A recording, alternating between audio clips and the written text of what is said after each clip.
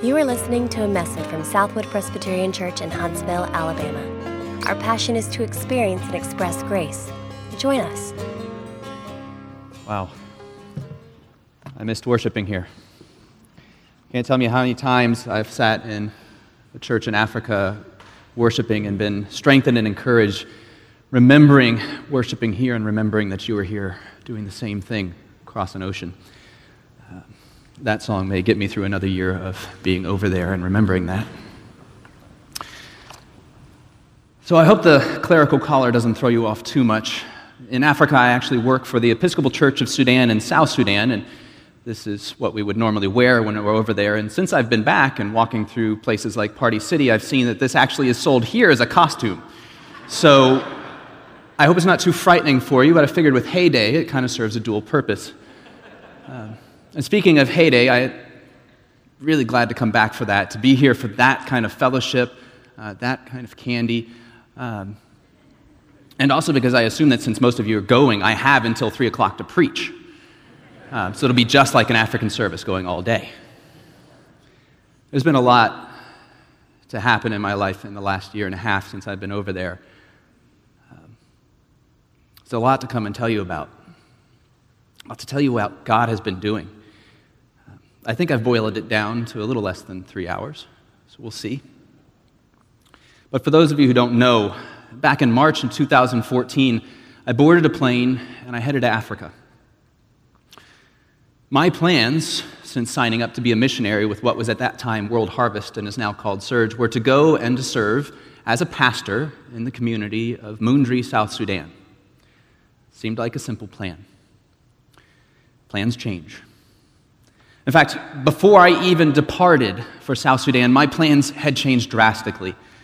Because in December of 2013, the president of South Sudan, Salva Kiir, accused his former vice president, who he had just fired, Riek Machar, of staging a coup. Now, whether this happened or not, it did send the country into a civil war. That is still going on. South Sudan has been at war for 42 of the last 60 years. It's kind of something they're used to. It was not something I was used to. But since civil war broke out again, the team that I had signed up to join also decided to go its different ways and is now scattered in the States and in Kenya and various other places. So the team that I wanted to join was no longer on the field, and the field that I wanted to go to was no longer safe to go to. And my plans seemed to be falling right and left. So I came up with a new plan, a lot of them. And I asked, and they allowed me to go ahead and to move to Nairobi, Kenya, and to spend some time there waiting for the new team to get ready to come and waiting for South Sudan to get peaceful enough for me to go in.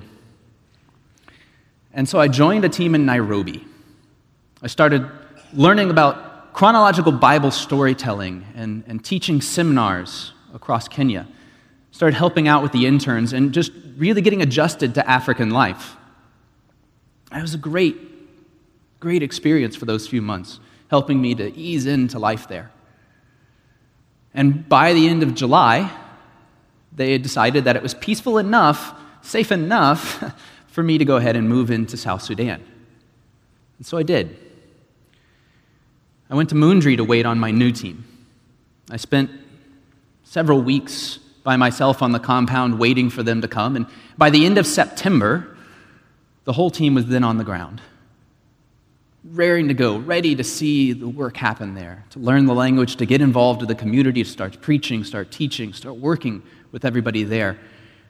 And we started to see our plans unfold, and then we started to see our plans fall apart.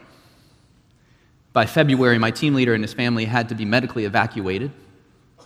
And a few weeks later, the three of us that remained as a team were evacuated for safety, as we found out that new government forces were on their way up to town, and we weren't sure just what they would do, given their past record of shooting first and asking questions never. By the grace of God, we were evacuated within 24 hours and back to Kenya, where we had no idea what we were going to do, and thankfully God did. And we found work for the three of us as our team leaders decided to stay in Nairobi and not go back permanently for the sake of their family and health. And the three of us found our way to a third team for me, the Kajabi team, working in the mountains of Kenya, where it's much colder than South Sudan, and I did not have any jackets. But we worked teaching at a missionary boarding school there.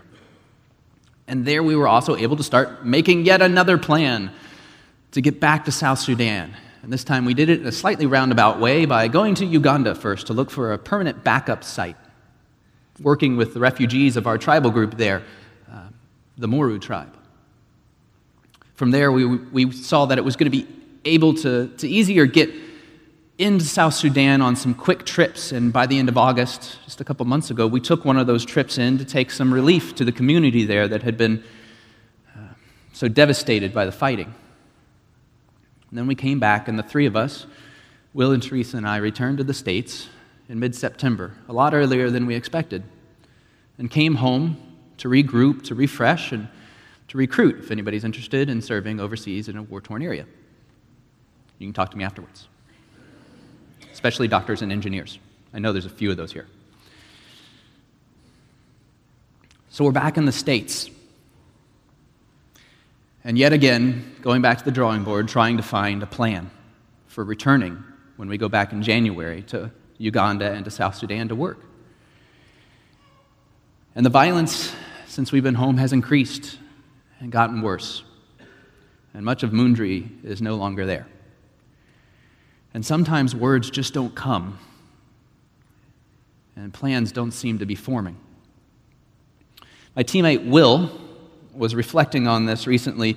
When we make plans as a team, generally I'm the one that's sitting in the back, quiet, and has to be coaxed into giving the opinion right at the end, and we kind of make Will speak first. And since we think so much alike, I tend to just say ditto and go with whatever Will says. And as Will has been back reflecting on the same things and thinking about having no words but trying to figure out plans, he wrote a blog recently, and since he tends to speak for me anyway, I figured I'd let him do it this morning. So I want to share with you just a little bit about what he said that led me to my passage for today. Will said, "In the midst of the uncertainty and instability, God has been clear since we've been back in the USA. We're continuing to pursue life and ministry in Mundri. This is the place where I want to tell you our great plan, and that it will be to guarantee success, but I don't have one.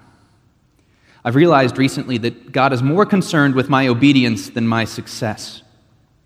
I'm not saying He doesn't want me to be successful. I'm saying my willingness to be obedient in the midst of uncertainty and lack of understanding is far more important than having a guarantee of success." Paul seems to be a great example of this. I doubt he ever got on a boat or entered a new city thinking, success will be this ship wrecking, or success will only happen after I've been arrested. All Paul did was continue to say yes when God asked him to do something. He let God define success by being open to the guidance of the Spirit and looking for opportunities to sacrificially love others. This is our aim, to continue to say yes when God asks us to do something. So we've said yes. Ditto. Will wrapped it up so perfectly of what we've been feeling, what we've been thinking in this time, of waiting on the Lord, making plans but waiting for Him to direct them, and just being willing to say yes. And as Will and I have been looking at the Scriptures for guidance since we've been back, as Paul really has been a great help to study. And that's what led me to the passage I want to share with you this morning. Because like us, like Paul, I would bet that there's a number of you who have seen your plans change over the past years and over the extent of your life, and a number of you who've been rocked by uncertainty.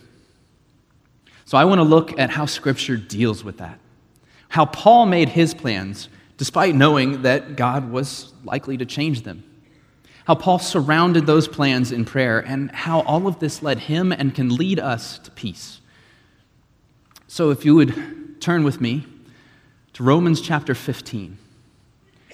Starting in verse 23, let's see what Paul has to say about making plans.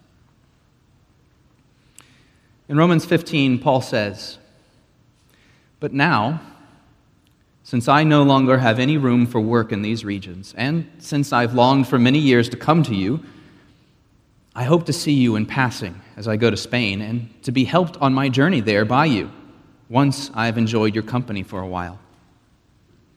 At present, however, I'm going to Jerusalem, bringing aid to the saints, for Macedonia and Achaia have been pleased to make some contribution for the poor among the saints at Jerusalem, for they were pleased to do it.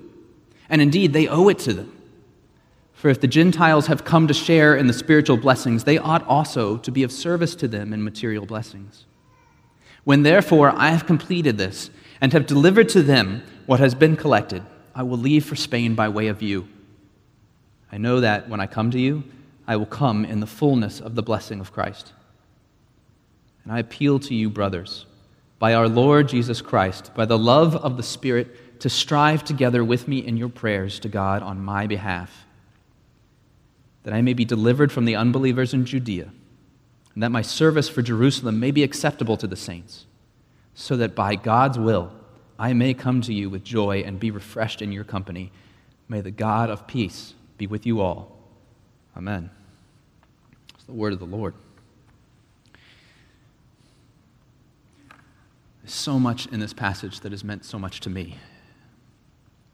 And the first half of it, more than just the first half of it, we see Paul making his plans. For a much more detailed description of these plans, feel free to turn to the book of Acts and just read the whole thing. There you'll find all that Paul planned and all that God changed in his plans, which was a whole lot of it. So here he doesn't get so much into the details. He gives just a bit of a rough outline to the Romans, talking about what he hopes to do, what he's done, what kind of part they'll play in those plans. And then he asks for prayer. He doesn't get into the details of the ups and downs of his journeys across Macedonia, of Greece and Asia Minor. He only indicates that he sees his work there as being done. The seeds have been planted. Paul was a church planter. That job was done. And he left the church there in the capable hands of others to tend to it and to help it grow. And in fact, we can actually see some of that growth of those churches that he's planted right here as Paul speaks immediately of his plan to take aid to the poor in Jerusalem, to take relief that has been given to him by the churches that he planted. The fruits of their spiritual growth are manifesting in the fruits of their labors being shared with this universal church. Now, coming home as a missionary, it would be really easy to look at this passage and take it out of context and preach it to my benefit and talk about financial support and caring for the needy and for those going on these journeys, to preach a health and wealth gospel and tell you you'll do really well if you give all your money away to a starving missionary and Africans. But that's not what he's saying here. It's not about just financial support. That's not why he tells the church in Rome that he's going to Jerusalem. He's not doing it to guilt them into saying, oh, look what the new churches did. They gave to the poor. What about you, Church of Rome? You've got to have a lot of money over there. Why don't you start giving? He's not guilt-tripping the church and telling them to give more money. He's not doing it just to make himself look good and say, when I come see you, you better be ready to celebrate me because I'm the one out taking care of these people. It's not for his own celebration. He's telling the Church of Rome his plans to take aid to the poor because he needs their help on a different level. Because he wants them to join him in this trip spiritually. He wants them to come together. You know, Paul uses phrase like they owe it to them. And if we were to preach that in such a demanding way without looking at the love behind it that compels this duty and this obligation, we would make idols of our works and set them up for our own salvation instead of Christ. Paul does stress a moral obligation here, but if we fail to emphasize the love that compels this act, we miss everything. Paul doesn't leave it at simple obligation. He points out what a spiritual joy it is for them to come together with him. He asks for them to pray for him in this, to come together in the struggle and fight in prayer. And he asks for them to come together so that when he is face to face, they may share in the joy of this message, the joy of hearing, your prayers worked. God's word is planted in the hearts of many. God's church is growing despite the struggles. He tells the church so that they can share in the joy of it. One of the reasons I've come home, to tell you about the seeds that have been planted, to share and make that joy complete. Paul's work is not going to be over with just one trip. The church is going to continue to grow, and the church is going to continue to struggle, then just as it is now. Paul lived this way, lived out his love, because he saw it as his obligation, his duty, his only way of living. Bids me come and die and find that I might truly live, we sang. That's what Paul is living here. That's what he has lived before the churches in Greece and Asia Minor that are giving, because they followed Paul's example, even as he follows the example of Christ, just as Paul told the Corinthian church to do. Paul lived that example of love and wants the Church of Rome to live that example of love. He wants to eventually go to Spain so that he can live that example of love, so that little by little, more of this world can know the love of Christ, who died that we might live that love. He plans to live this way everywhere he goes. He plans and he plans, and it'd be easy to focus on the contents of those plans, to not look underneath, to say, okay, well, Paul is a church planter and then also takes time to see to the needs of the poor, and those sound like really good things. So let's go back to our church, and what we should do is we should start a Pauline program, and that program's going to be really good. We'll church plant, we'll take money to the poor, and that'll be good. Everybody will like us. If we only focused on the content, if we only focused on the programs and didn't dig deeper and deeper into the heart that was behind Paul, didn't dig into the love that compelled him to live, then we miss everything in these plans. See, Paul has learned not only to live a life of love, but to make those plans founded completely on faith.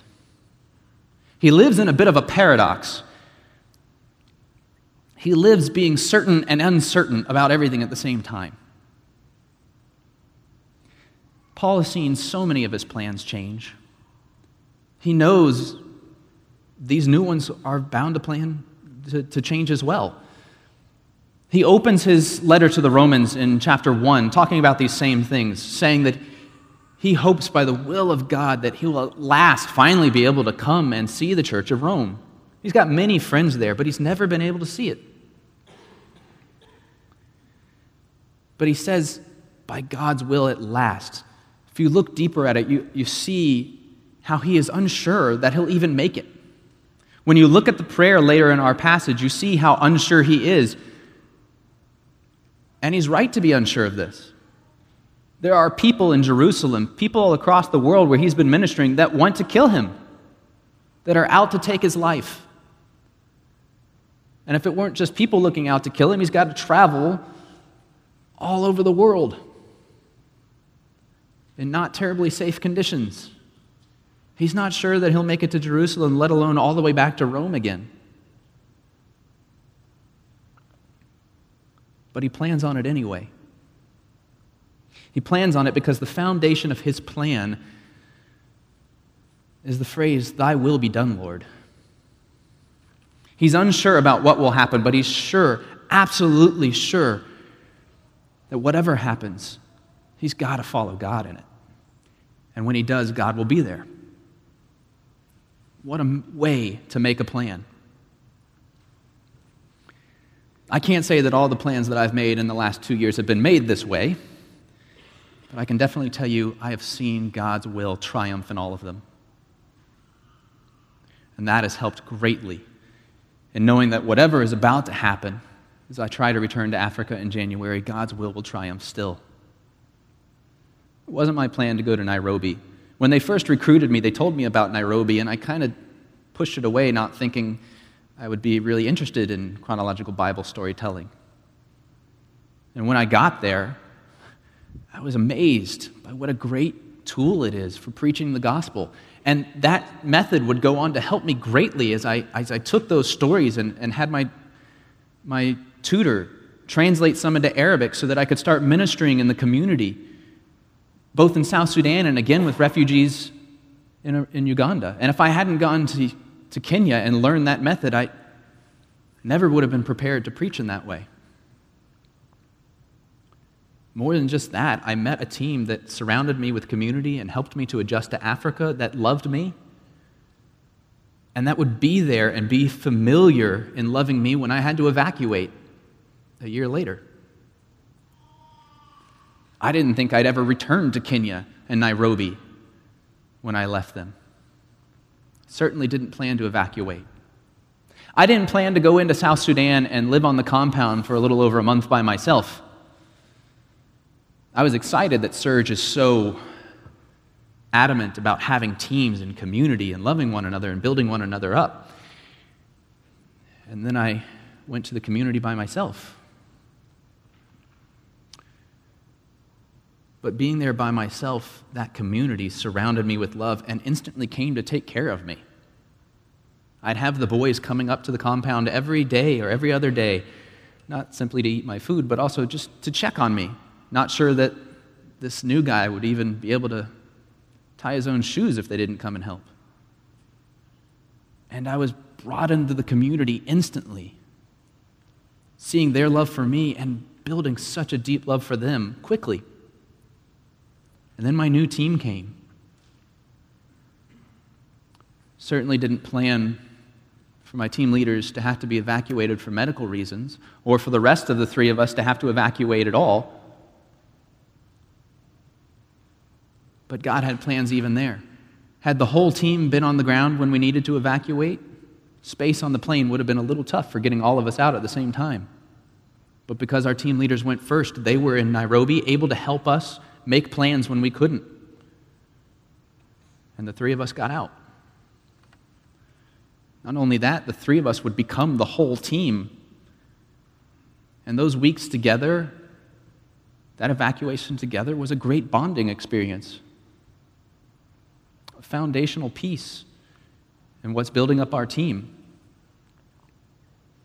When we came to Kajabi, we definitely didn't see ourselves as coming to Africa to teach missionaries' kids. We had no idea what would happen since we couldn't go back in the country, but God did. There wasn't just that 3 jobs opened up at Rift Valley Academy. It was that 3 jobs perfectly opened up at the last minute. The week before the term was supposed to start, we moved up to teach because 3 teachers had emergencies. A kindergarten teacher, a PE teacher, and an AP English teacher. And Teresa just happens to be a primary educator. Will is far better shape and much more patient with small kids to teach PE to elementary students. And I was an AP English teacher in the States. How could we deny that God's hand was in preparing for us, even in Kajabi? More than that, Kajabi was the home to our area director and to former teammates from South Sudan who would be able to come and see us face to face to help us get through this and to make plans for our next steps. Plans that haven't exactly worked out, but they were there. When we went to Uganda, we never expected to meet a missionary community that would take us in, provide us a home, provide us a way into Mundri that was safer and faster. I never planned to come home this early. But God knew that the 3 of us would need to come home and be refreshed after this 1.5 years. That we would need the body of Christ again around us in a familiar place to love us, to strengthen us so that we could go back and do it again. So here I am, back in the States, back making plans again, waiting on the Lord to direct them. We tend to want to wait on the Lord and think that that phrase means that we should be inactive, that we get frustrated seeing so many of our plans fail, and we start to think that I'll just wait on Him. He'll do all the work. I'll just sit back and wait. Being stagnant is not waiting. Stagnant waters breed disease. They breed death. We need living, moving waters.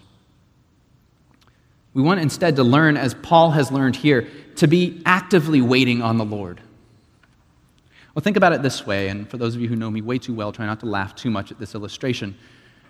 Think about a guy who's finally got the nerve up to ask a girl on a date, and she says yes. What if he prepared for that date the whole week by sitting on his couch and being stagnant?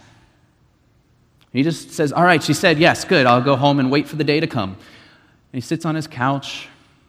He dreams of all the great things that could happen on the date. He worries over every bad thing that could happen on the date, but he doesn't actually get ready. He does nothing but sit there. Doesn't even take a shower and get dressed up or ready for the date or make any plans. Just knows the date's coming, so something will happen that day. I'd imagine that date doesn't go very well and doesn't go very long, especially after she starts to smell him. But what if instead he was active in his waiting? What if she said yes, and for that whole week leading up to it, he used that joy to actively wait, to make plans? He started thinking about, well, what would her favorite activity be, or what would her favorite music be? And he decides to set up a picnic in the park, or decides to find dinner and a concert at her favorite music. There's no thing he can do, no one thing that makes that day come any faster. There's no one thing he can do that will ensure that all of his plans actually work. Sometimes things just go wrong. But when he gets to that day, and when they go out on that picnic, if it rains, so what? And if he forgets the tickets to the concert and they end up taking a walk in the park instead and talking all night, so what? She can see that these plans were made, that he prepared himself. Out of that puppy dog love, he got ready because that was what he was looking forward to. It drove him to wait on that day. How much more does God look down on us with joy as we're making these plans? When we say, Lord, my plan is to serve you. Now here's how I'm going to do it. And he stops listening after the, Lord, I'm going to serve you, and kicks in with his own plans. But what joy he takes. It's like the father whose son at 5 wants to come in and sees his dad shaving and wants to come in and imitate his father. So the father and son stand side by side in front of the bathroom mirror, and the son gets all lathered up. Dad gives him the little bladeless razor, and they slowly mimic each other's moves. And as dad slowly scrapes down one side, his son scrapes, knocks off the shaving cream, and it's not really doing any good. His son doesn't need to shave, but he wants to be like his dad. And doing it, showing him how to be like his father, is helping him to grow up that way. It's helping in the long run, whether he can see it now or not. What delight our Father takes in us as he looks down at his child and says, that's my boy. Imitate me. Follow my example. Our plans don't have to work out because his do. And because he takes great delight in the love that drives us to make those plans and to serve him no matter what happens. It's that kind of love, that imitating life that Paul wants for himself and that Paul wants the church to act out here in Rome and everywhere he goes. To act out a life of love. To have faith enough to realize that we may plan our course, but the Lord determines our steps. And that's really good. To that end, Paul doesn't just make plans. He makes sure that they're bathed in prayer. Paul knows that his path is difficult. Instead of living in fear, he fights in faith. Look at verse 30. He appeals to the church in Rome to pray for him. He says, strive with me. Struggle, wrestle with me. Fight with me in prayer. This prayer he's living, it's not your standard southern blessing of a meal of good bread, good meat, good God, let's eat. This is a prayer of a passionate, heart-wrenching, broken man going down a broken road, knowing the detours and the pitfalls are well worth the home with his Savior that lies at the end. So he beseeches the church to fight with them in prayer. He knows that his life is under threat, that there are those where he has been and preached that want to kill him for what he has preached. And he prays that his work be made acceptable to the saints there. He's not trying to please the saints with acceptable works. He's trying to see that life of love break down the wall between the Jews in Jerusalem and the Gentiles, sending them support. He's trying to make sure pray that when these Gentiles who have now learned the gospel send their love to this church, that this church responds and says, they really are part of the body of Christ. And that love in those gifts breaks down the walls that are keeping the church apart between Jew and Gentile.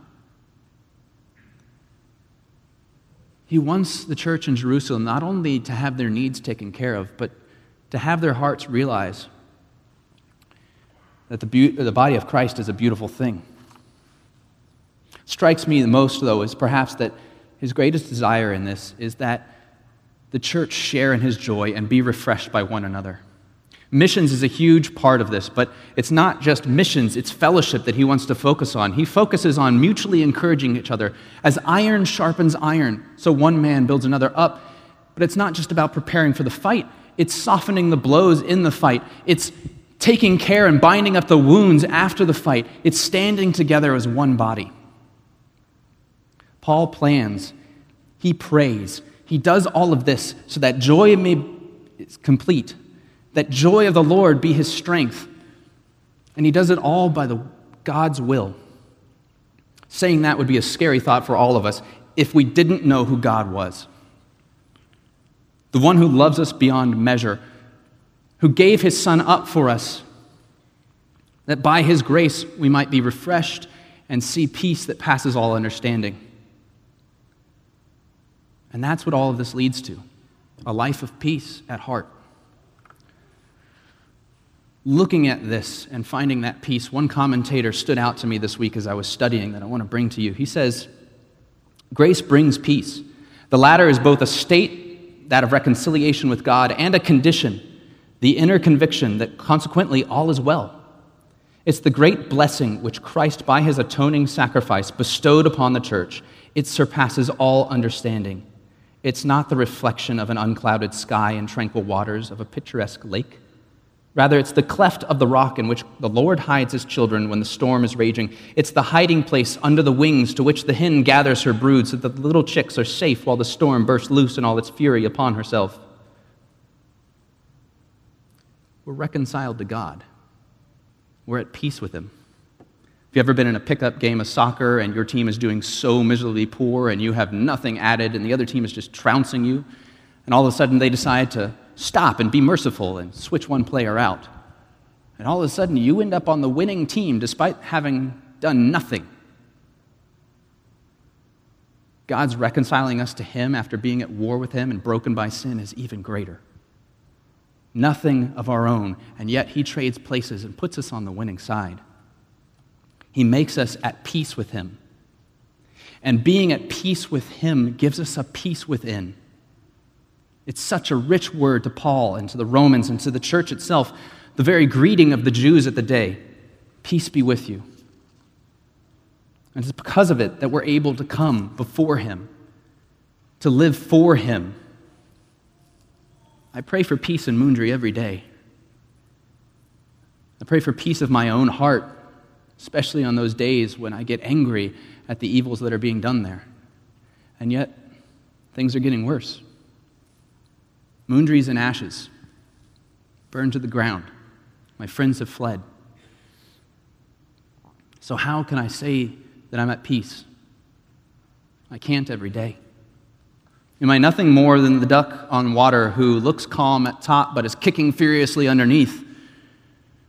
Or truly, what does it take to be able to say, whatever my lot, God has taught me to say, it is well. It is well with my soul.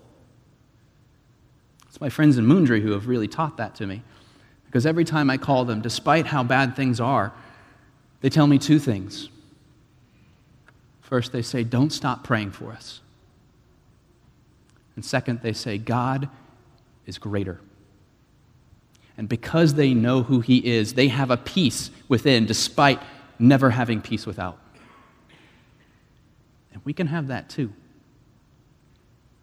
If we know who he is and stand together for it.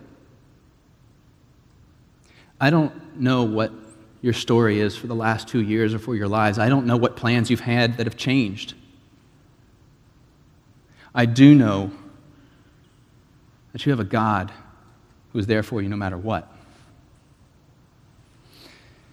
I know that all of those friends who have been spread across the world and spread across South Sudan and scattered like seeds are still in the hands of the one who can cause them to grow wherever they are. Whether they're in an IDP camp or a refugee settlement, God will spread the gospel even in this. That he will cause it to grow if we are willing to say yes to serve. Yes to pray for one another, to build one another up, and to trust in him and be at peace. So let me reassure you by joining my voice to Paul. Because a lot of these stories from South Sudan can be pretty heavy if you don't remember the joy of the Lord being the one controlling them all.